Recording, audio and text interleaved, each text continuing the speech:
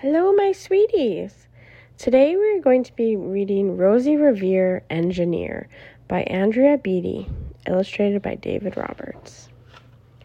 This is the story of Rosie Revere, who dreamed of becoming a great engineer. In Lila Greer's classroom at Blue River Creek, young Rosie sat shyly, not daring to speak. But when no one saw her, she peeked in the trash for treasures to add to her engineer stash. And late at night, Rosie rolled up her sleeves and built in her hideaway under the eaves. Alone in her attic, the moon high above, dear Rosie made gadgets and gizmos she loved. And when she grew sleepy, she hid her machines far under the bed, where they'd never be seen. When Rosie was young, she had not been so shy. She worked with her hair swooping over one eye and made fine inventions for uncles and aunts, a hot dog dispenser and helium pants.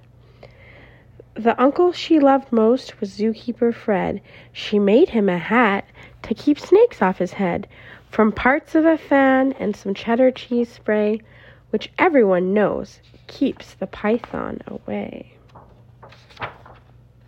And when it was finished, young Rosie was proud.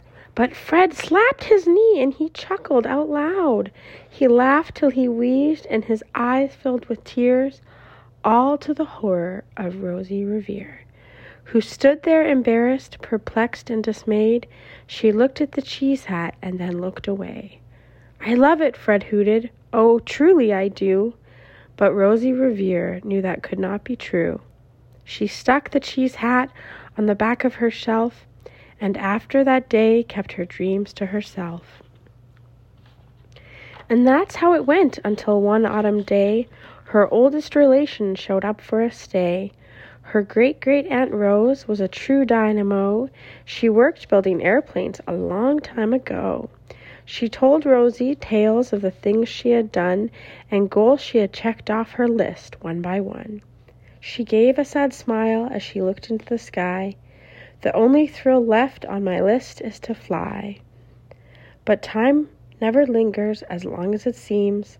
I'll chalk that one up to an old lady's dreams." That night, as Rosie lay wide-eyed in bed, a daring idea crept into her head. Could she build a gizmo to help her aunt fly?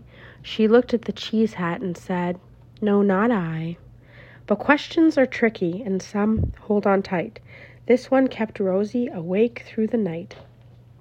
So when dawn approached and red streaks lit the sky, young Rosie knew just how to make her aunt fly. She worked and she worked till the day was half gone, then hauled her cheese copter out onto the lawn to give her invention a test just to see the ridiculous flop it might turn out to be. Strapped into the cockpit, she flipped on the switch. The Hello Cheese Copter sputtered and twitched. It floated a moment and whirled and round, then froze for a heartbeat and crashed to the ground.